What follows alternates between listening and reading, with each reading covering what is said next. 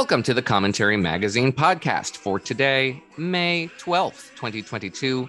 I'm Noah Rothman. With us, as always, is Executive Editor Abe Greenwald. Hi, Abe. Hi, Noah. Senior Writer Christine Rosen. Hi, Christine. Hi, Noah. John is out today, but joining us in his stead is Josh Kraushaar, host of the Against the Grain podcast and a political columnist for National Journal. Thank you for joining us, Josh.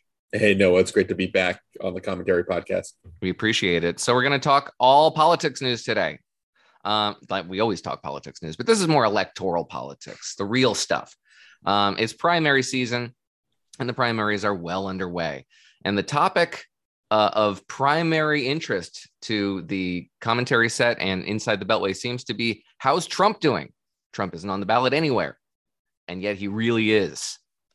In Ohio, Indiana, and we had a couple of races in West Virginia and Nebraska, and all anybody seems to be talking about are the Republican races primarily, and which ones Trump has endorsed in and which ones where he's doing all right with his endorsements.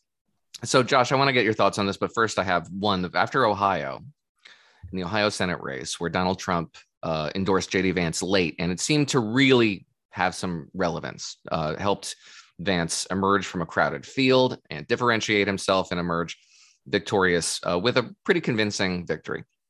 And then Politico produced this piece, said Donald Trump is 22 for 22 in the primaries he endorsed in Indiana and Ohio. And it seemed like a lot of those candidates were going to win no matter what.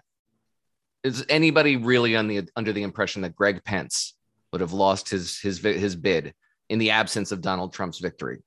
Or endorsement. So it seemed like they were establishing something like a narrative of Trumpism's resurgence.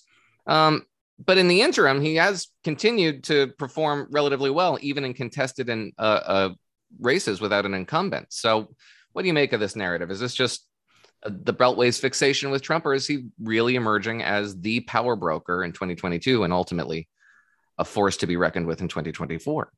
So I think you have to draw a distinction between Trump and Trumpiness. And we're seeing a lot of Trumpy candidates doing quite well, but we're also seeing some of Trump's favorite candidates struggling. We saw that just this past Tuesday in Nebraska, where he endorsed a businessman who was a big supporter of the MAGA movement, also had a lot of sexual harassment, misconduct allegations against him, and he lost in Nebraska. Obviously, Trump got J.D. Vance across the finish line, but it was a crowded primary filled with flawed Republican candidates. So the endorsement made the difference, but Vance still only won 32% of the Republican vote, not an overwhelming, share in that Republican race. And then he got Congressman Mooney in West Virginia this Tuesday, who was running against another Republican lawmaker who was a little more pragmatic establishment, and Mooney won pretty comfortably. But the biggest story, guys, is Pennsylvania. I think this is gives us a real microcosm of what's going on in the Republican Party. Trump endorsed Dr. Oz. Dr. Oz, a celebrity. He's engaged in some of the more entertainment. He's from the entertainment wing of the Trump movement, and despite that endorsement, Oz is not doing very well in the polls. He has not taken off. You've got Dave McCormick, who is kind of a Glenn Youngkin type, a more establishment Republican, who's backed by a lot of folks in Trump world, and they're both spending lots and lots of money on campaign ads in Pennsylvania. And then you have a third candidate, Kathy Barnett, who has barely spent any money, has a bare bones staff, but is echoing the most right-wing conspiratorial messages that you hear from MAGA world. And she's got a very good chance to win this primary. And Republicans are now panicking with a week to go before that Pennsylvania primary. So Republicans aren't gravitating towards Trump's candidate. So Trump doesn't have this magic wand that he can wave and get Republicans to support his candidate in every race. We're seeing that in Georgia with Brian Kemp doing quite well there as well. But we are seeing this very conspiratorial, anti-establishment, anti-elite, nihilist movement that even if Trump isn't endorsing the right candidate, candidates further to the right or less electable are doing well in other races, and that's a real problem for the Republican Party in the long term. The Pennsylvania Senate race is so fascinating as a microcosm of Trumpism, because in a weird way, it pits his two greatest impulses against each other, right? The desire to be celebrity, to like support a celebrity, a fellow celebrity in Oz, and then the crazy conspiratorial QAnon types, which is the Barnett. And she's not even answering basic questions about her life, her biography. Even conservative reporters are frustrated with her. Like, she's just kind of come out of nowhere, which I think speaks to something Noah's been saying for a while in the podcast about the Republican Party, which is it has this, almost historic opportunity here to take power back in Congress, and it could very easily squander it, as it has done in the past, by putting up these absolutely ridiculous candidates. And she looks like one of those, but for Trump, it really is two sides of the same Trump coin, and he's got them pitted against each other. Yeah. Well, I was going to say the Republican id is basically a middle finger against the elites, right? I mean, that is the ultimate id of the Republican Party. It's where the candidate that's just down with the establishment, down with the media, down with the elites in Washington. And look, there's JD Vance, at its best, there's some real merit to that argument. At its worst, you get Marjorie Taylor Greene and Matt Gaetz, campaigning with JD Vance, campaigning with some of these candidates, and echoing some of the worst elements of conspiracy theories and really, really ugly, types of arguments coming from the right. So that is what Republicans have tried to, the Republican leadership, Mitch McConnell, the establishment, have tried to restrain these forces, but Donald Trump is just letting them loose within the party, and it's getting worse in recent weeks. So, I mean, I think, because to the extent Trump has had a magic wand, he's waved it already and changed the party.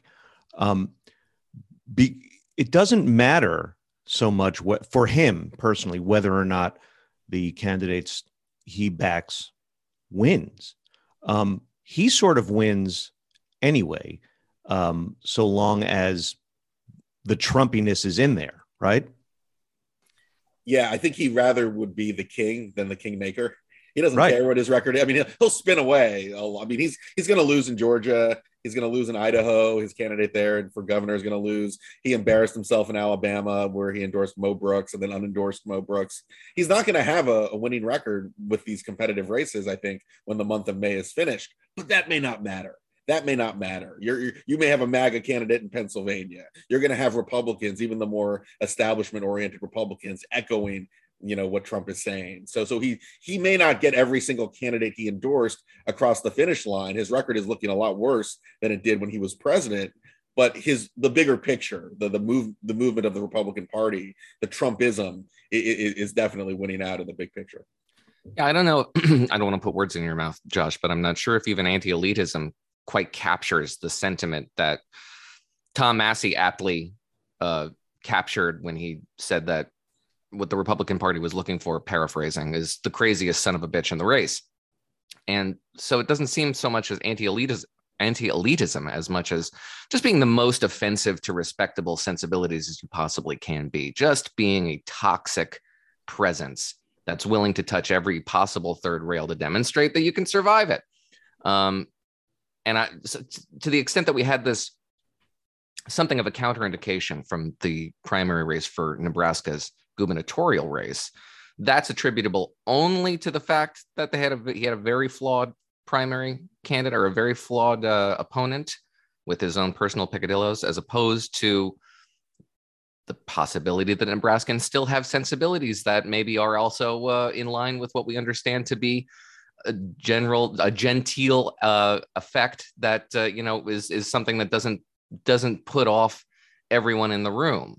Right? Maybe there's still some attachment in the Republican Party to something approaching respectability. I think there are a few encouraging signs for the party in Georgia, in some of the governor's races. I think Republicans realize when you actually have an executive, when you're picking someone who's the chief executive of a state, they may take that responsibility for the nomination a little more seriously. And that's why Kemp looks like he'll easily defeat the Trump-endorsed David Perdue in Georgia. But then again, you got Pennsylvania, where in a real MAGA, I would call him something of a zealot, MAGA zealot in Doug Mastriano. He's a state senator who, he combines like the most right-wing ideology with some of the more just anti-establishment, anti-elite rhetoric. And, he's someone who could just single-handedly fumble away every single Republican opportunity in the state of Pennsylvania. A very favorable state right now for Republicans if they nominated some half-decent candidates. Before we get to that contest in the general, because it looks like Fetterman's going to walk away with it, Dave McCormick did his best to really thread that needle, right? I mean, he hired Hope Hicks, like he was doing his best to ingratiate himself with the MAGA wing while obviously not being a part of it. But these voters can sniff out somebody who's just playing the role, right? Which makes you wonder why Mehmet Oz still has so much staying power in these polls. He's fading a little, but he's still up or near at the top of this crowded primary field. So what do voters use? What do Republican voters use in your mind to identify who's the true MAGA candidate? It's not obviously Trump's endorsement per se. It's certainly not surrounding himself with the apparatchiks who were in the White House during his term. So is it just being a jerk? Well, I'll give the voters maybe a little credit in that they can sniff out a phony. There are a lot of people that are playing MAGA. J.D. Vance is sort of a great example of someone who was clearly in the anti-Trump wing up until 2018, and then all of a sudden has this transformation because the mood of the Republican voters in Ohio were totally going in a different direction. And if you have any ambitions to be a senator, congressman, wanting to win elective office and win a Republican primary, you've got to play act a little bit. So with McCormick and Oz, you got these two folks who didn't at the time of when they jumped in the race live in Pennsylvania. They're from out of state. They're very hedge fund co-CEO and a celebrity doctor who had Michelle Obama on television and endorsed Hillary, said nice things about Hillary Clinton and did all kinds of things that are just very un-MAGA on his show. These are not ideal candidates that reflect the MAGA movement. And I think a lot of these voters can sniff out a phony. Like, I think there is this disconnect where, the establishment or people who are trying to, nominate mainstream candidates know that they have to play act, but ultimately you're not going to win when you don't come across as authentic. Well, and this is a debate we've been having on this podcast for a while that you just got to the heart of it, which is, do voters really want more Trump, or do they want more Trump anti-establishment kind of, willingness to fight and anti-elite sort of rhetoric? Because if it's the latter, that's actually long-term much better for the Republican Party. If it's the former, then the Republican Party long-term is cooked. Like, that's it. And I guess we'll know more obviously in November, but that you're right that these primary battles among Republicans in these states are so crucial, because if you don't have an option and you're a pretty reliable Republican voter, you're just going to cast your ballot for the crazy person if that's who's on the ballot. And look, I think it's encouraging that in like two very Republicans, or at least one Republican Southern state and one swing Southern state, the two candidates that are just unequivocally running on Stop the Steal, the election denialism, Mo Brooks in Alabama and David Perdue shamelessly in Georgia, have gotten little traction. The candidates, I mean, Kathy Barnett is not talking about, she's incorporating this election stuff as part of her message, but she's actually talked about abortion. She's talked about other issues that conservatives can relate to. Ted Budd is running on North Carolina. He's the Trump endorsed candidate out there, but he's running sort of a traditional conservative campaign to the right of where most Republicans have been, to be sure, but he's not focusing on the 2020 election. So I do think it's more Trumpism than Trump. The candidates that are literally mimicking Trump, Perdue being the best example, are doing poorly. But the ones that are getting the zeitgeist of what Trump was all about, I think are getting more traction, and that means a tolerance for positions or a tone that is out of the mainstream as well. Regarding why Oz is still in the running, I mean, I think this is where Christine's point about the race sort of having split off the two sides of Trumpism is so sharp, because part of Trumpism is the celebrity appeal, and he is still hanging in there because he has that. And it's not just celebrity appeal, by the way. It's it's being embattled, and people have been trying to call out Oz on his garbage pseudo advice for ages, and that's been a sort of fight for him that he's so that is a sort of, that's another aspect of Trumpism is fighting off from a defensive crouch, or actually going on the offense, but having sort of having to fight on a front at all times. So I think it's interesting to compare Vance and Oz, because Vance's major sin to MAGA world in Ohio was that he was anti-Trump.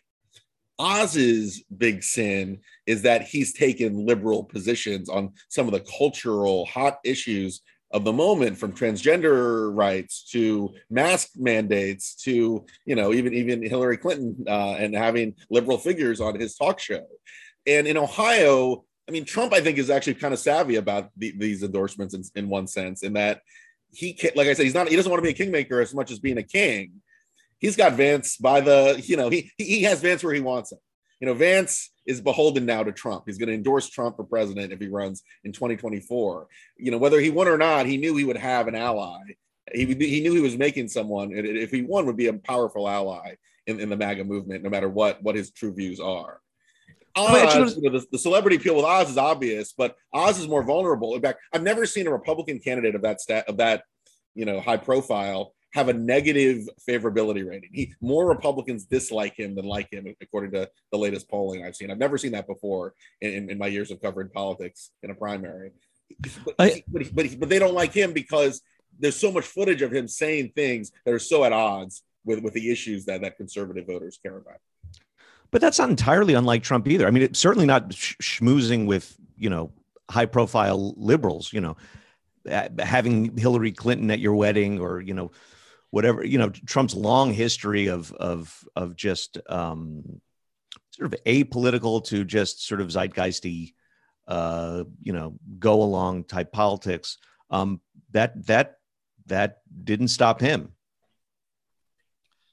Well, it didn't, but the rationale for that was, well, yeah, I mean, of course, everything's corrupt. The system's corrupt, so you have to be corrupt along with it. I mean, that was the rationale that was advanced, I think, by Trump and subsequently adopted. Rationale is the wrong word. Rationalization is more like it. But nevertheless, one that if you're that cynical that you can convince yourself of some legitimacy to it. Briefly, well, let's talk. I want to talk about the general election in Ohio, but let's stay with Pennsylvania for a minute, because John Fetterman is going to walk away with this, lieutenant governor. He's got a look that sort of reflects, I think, his general weirdness.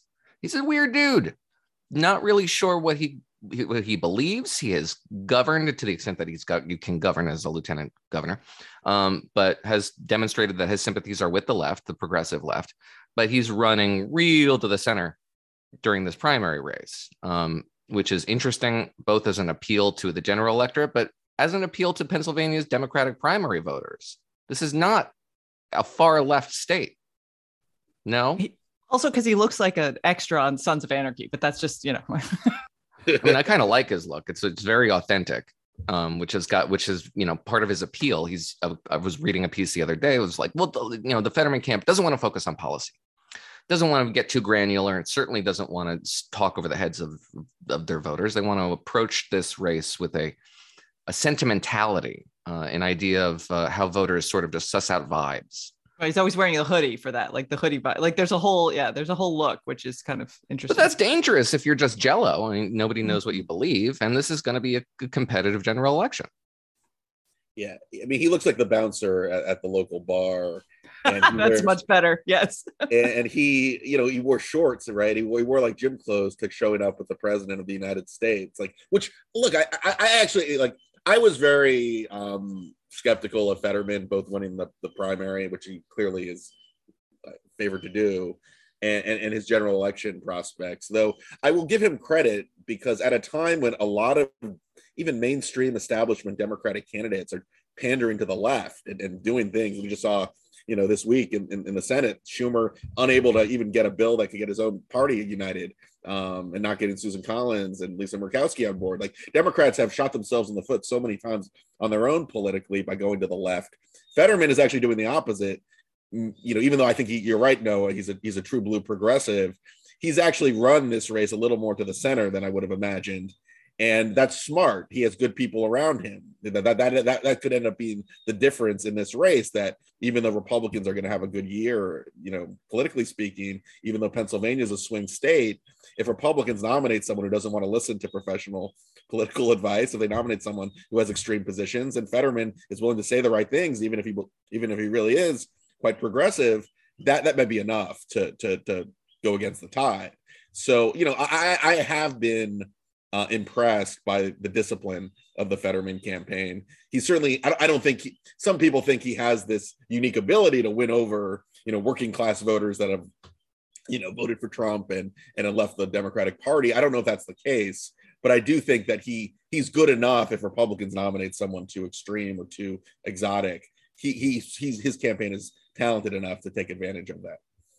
Let's talk about Ohio's general election. J.D. Vance versus Tim Ryan. Not really an especially noteworthy record as a congressman. I think, and correct me if I'm wrong, that he mounted a challenge to Nancy Pelosi for speakership a few years back as to being the centrist, alternative to progressive governance in Washington. And that's sort of been his brand, which isn't a very attractive brand for the national political scene. But it's clearly done well for him in Ohio. And he's made his fair share of mistakes, but he's sort of positioning himself as a respectable candidate. And now J.D. Vance's challenge is to frame himself as a respectable candidate to a certain degree. Maybe it's just my effete sensibilities, but I feel like saying something like fentanyl is a conspiracy to kill MAGA voters is the kind of thing that can haunt you in a general election.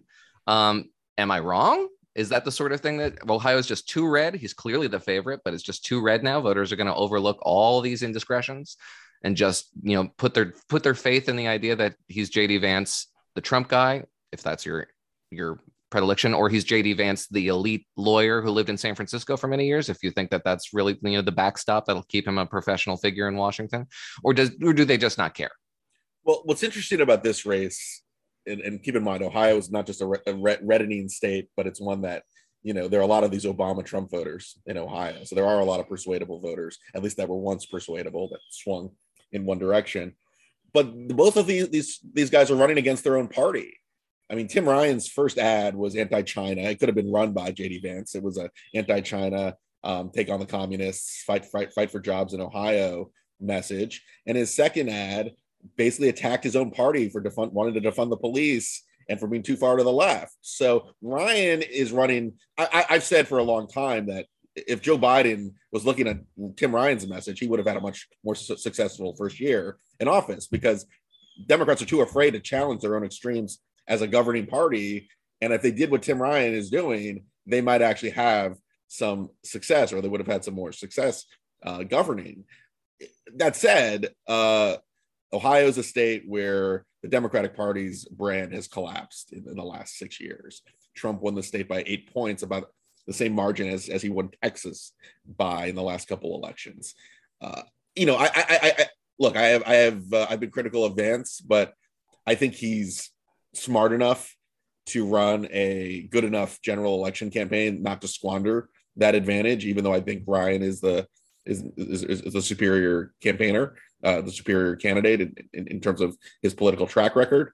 Vance also, by the way, running against his own party, even after winning the nomination. He went on Tucker Carlson's show last week after winning the nomination and attacked Karl Rove and the corrupt Republicans more than he attacked Tim Ryan. I mean, again, I can't believe that Vance isn't smart enough to know how to run a general election campaign, to listen to good advice, to do what it takes to hold on to, the 8-point Republican edge in Ohio in a good Republican year. But so I think Ryan may cut the margins a little bit, but I have a hard time seeing how Vance loses. And this is actually where the truly poisonous effect of Trump on political culture is going to be felt, because someone like Vance, absent Trump ever having come on the scene, has a really fascinating story to tell Republican voters in Ohio. He's got this, beautiful mixed race family. He's got this way of talking about coming back to his home after having gone into the elite world and decided he wanted to come back and make sure that he was back with his people. There's a whole narrative you could have constructed absent this kind of Manichaean way of looking at the world that the Trump worldview insists upon. And it is a huge misopportunity. And he is smart enough to do that. And he likely would have done that in that political situation. But I feel like he's going to end up, the authenticity problem is going to be huge for him if he keeps on, as you say, he went on Tucker Carlson to start, lambasting Republican elites too. I don't know that that's actually a great general election message. In Ohio, there are definitely, it's a very red place, but it's, how MAGA is it? Like, how MAGA is it, I guess, is the test question of this upcoming election. But what do you think, Josh? You think it's MAGA enough that he's just got to stick with that message? Well, it's important to know that like primary voters are not swing voters. And you're seeing this in both parties' primaries. There's still a pretty important part of the electorate in a lot of states that doesn't like any of these extremes and will swing to the less extreme party.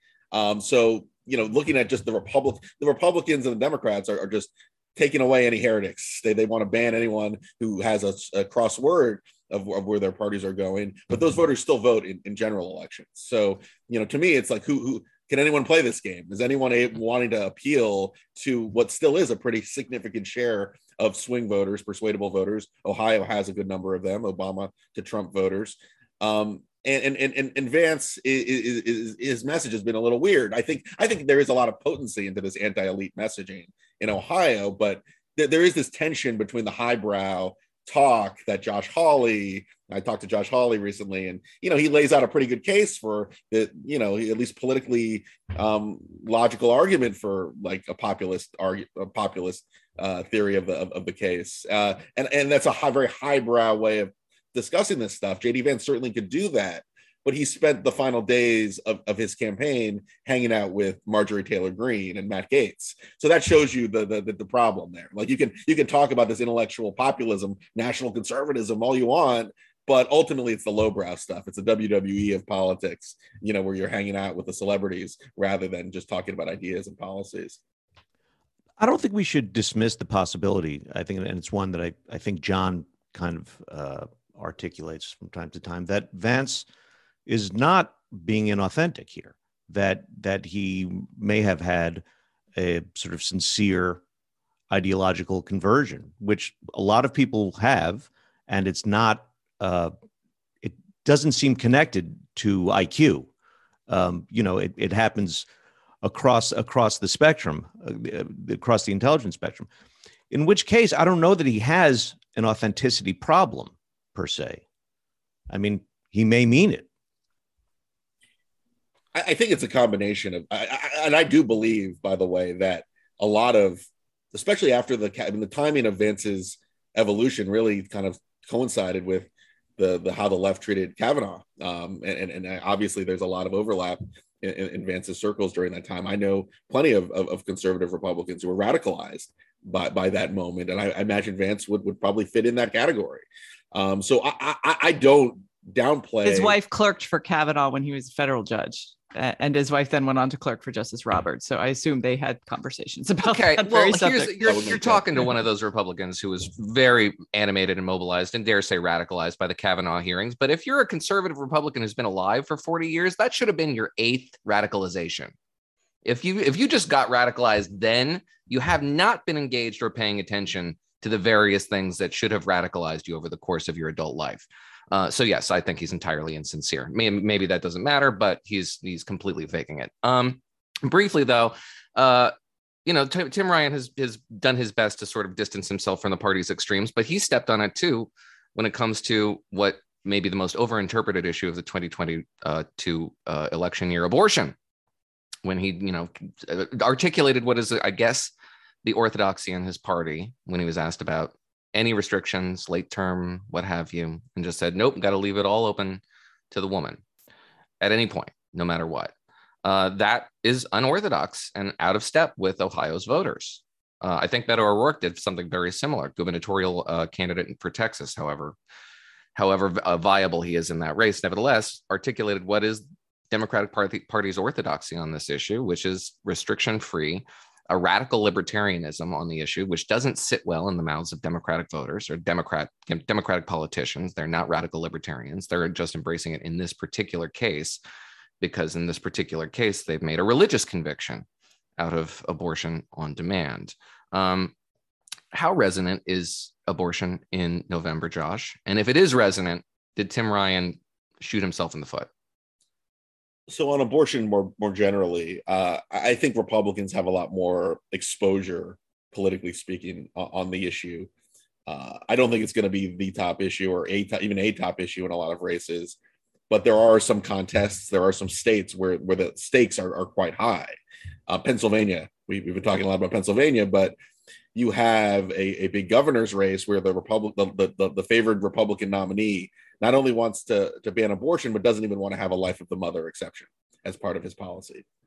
That is the type of position that's insane. It's just insane. Right. Sorry, I'm just going to exactly right. Utterly insane. That is going to not just hurt the party in Pennsylvania and their ability to hold that seat, but that could end up becoming a problem even beyond the borders of Pennsylvania if you have a leading and you know that the press is going to want to nutpick some of these crazies and use them as a face of the what Biden is now calling the ultra MAGA movement. So I mean that you could see Pennsylvania being a problem because even a less radical or less extreme nominee could dramatically change policy with the Republican legislature in Pennsylvania, conservative Republican legislature in Pennsylvania. Electing a Republican could significantly shift abortion policy in the state. Wisconsin and Michigan, two other states, swing states, balanced opinion on abortion rights. But you could see a dramatic change from the status quo. I think that gives Democrats a little more of an opportunity. But look, the other factor is Republicans are literally, if they don't nominate crazy candidates, this is looking like a historic wave election for Republicans. I've never seen a political environment, just in the broadest of senses, as favorable as it is for the Republicans. They're winning. If you look at the national polling on almost every issue, do you favor the Republicans or the Democrats? They're winning on the economy, inflation, crime, immigration, education. They're almost tied, and that's an issue that Democrats used to have 20+ point advantage on. I mean, literally every issue you can imagine, Republicans are holding an advantage. Abortion is a little more divided. It's a little more of a wild card. So I think also it just creates a little more uncertainty in what has been a very favorable political environment for the Republicans. So it's very, Abe, continue. Democrats are favored on issues that I personally don't really necessarily think are real issues. Voting rights, right? I mean, that's an issue that they sort of crafted to be an issue. And look at Georgia voting already. Look at the early voting tally already in Georgia, right. The state where Joe Biden claimed Jim Crow was being reenacted. I mean, it's ridiculous. Right. Well, protecting minorities generally is another one that Democrats. So they're going to try to push those. Well, before we get away from abortion, I just want to highlight yesterday's display of failure theater in Congress. There was an effort to codify Roe, albeit with a more expansive version of Roe, one that would likely end conscience protections and provide for elective abortion through the late term. And there was a profound lack of urgency around this. They'd obviously tried this once in February, and it failed for the same reason it failed now, because the party is divided on it. It went down with a bipartisan majority against it. Joe Manchin joined with a majority of Republicans, so that 51 senators defeated this piece of legislation that was never designed to become legislation. And Frank Thorpe over at NBC News had a very interesting observation when he noted that there's barely no senators were in the chamber for this. Maybe, a handful of senators were in it at any given minute. They left the vote open for 15 minutes.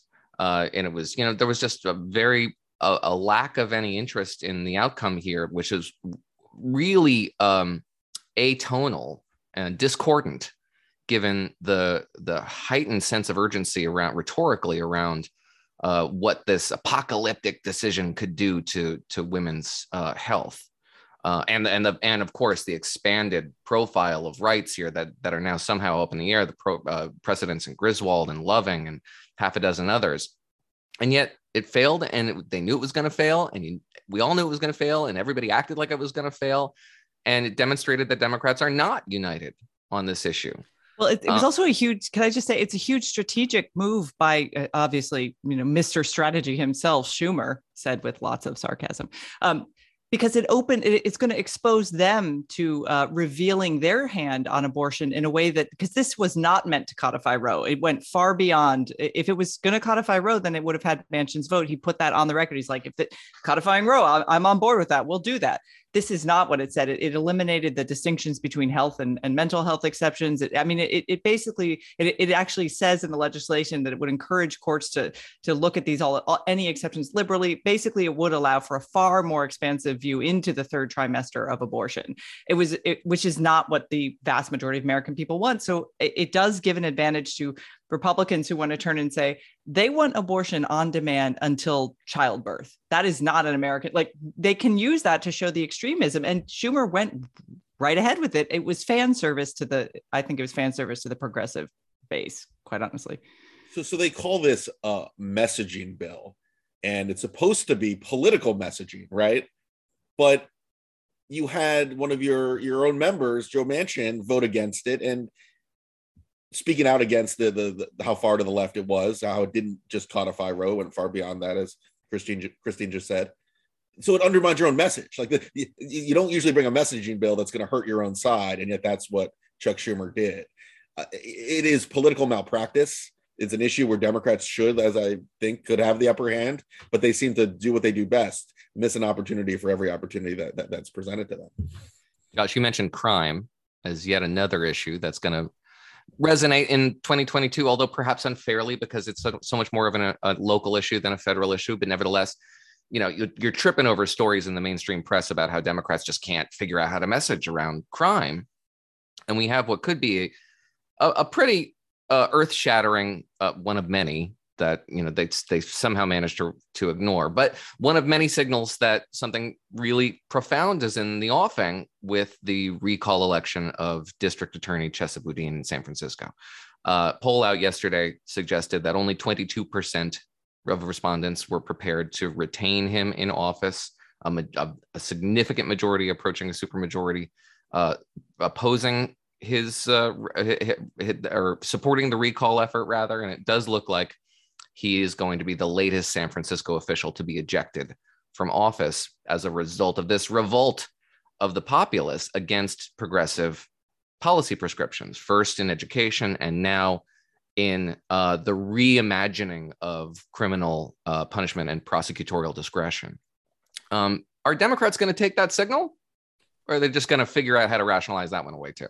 Well, so remember when the 3 school board members in San Francisco were recalled, and the Democratic line was, these guys really are crazy, but let's not draw any larger conclusions about where the party is. Like, a crime, that's not going to have any larger impact. And now you're looking at reputable polling showing an overwhelming margin of Democratic voters in San Francisco want to recall Chesa Boudin, who's the face of this progressive prosecutor movement. They don't believe in actually prosecuting crime, at least lower level crime. And you're seeing just remarkable spikes in violent and nonviolent crime in the city of San Francisco. And you see this elsewhere in jurisdictions like Philadelphia, Los Angeles, Milwaukee, that have elected these types of prosecutors.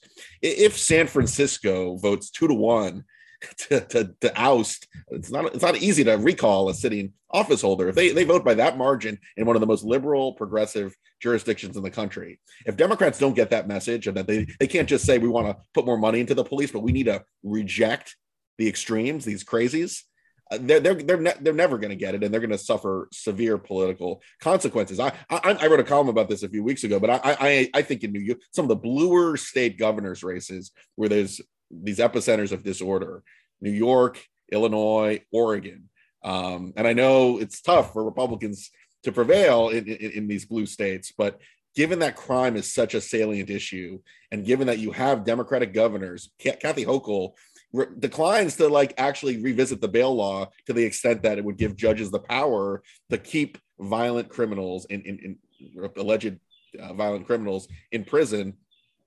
There's going to be a backlash. We talked about this. Just how big of a backlash will that be? We talked about this yesterday. They sort of convinced themselves, well, we got rid of all the defund the police rhetoric, so we're good on this issue. But the defund the police rhetoric was a symptom of a much larger problem represented by these progressive prosecutors, and which is manifested in policies that aren't just, anti-police, but as you say, are anti-prosecution, and that bail law is perhaps one of the most indicative of this sort of ethos. And it's shocking that Kathy Hochul and Democrats in New York, after what they had just experienced with Andrew Cuomo, would cling to this thing as though it's valuable policy. It has been demonstrated.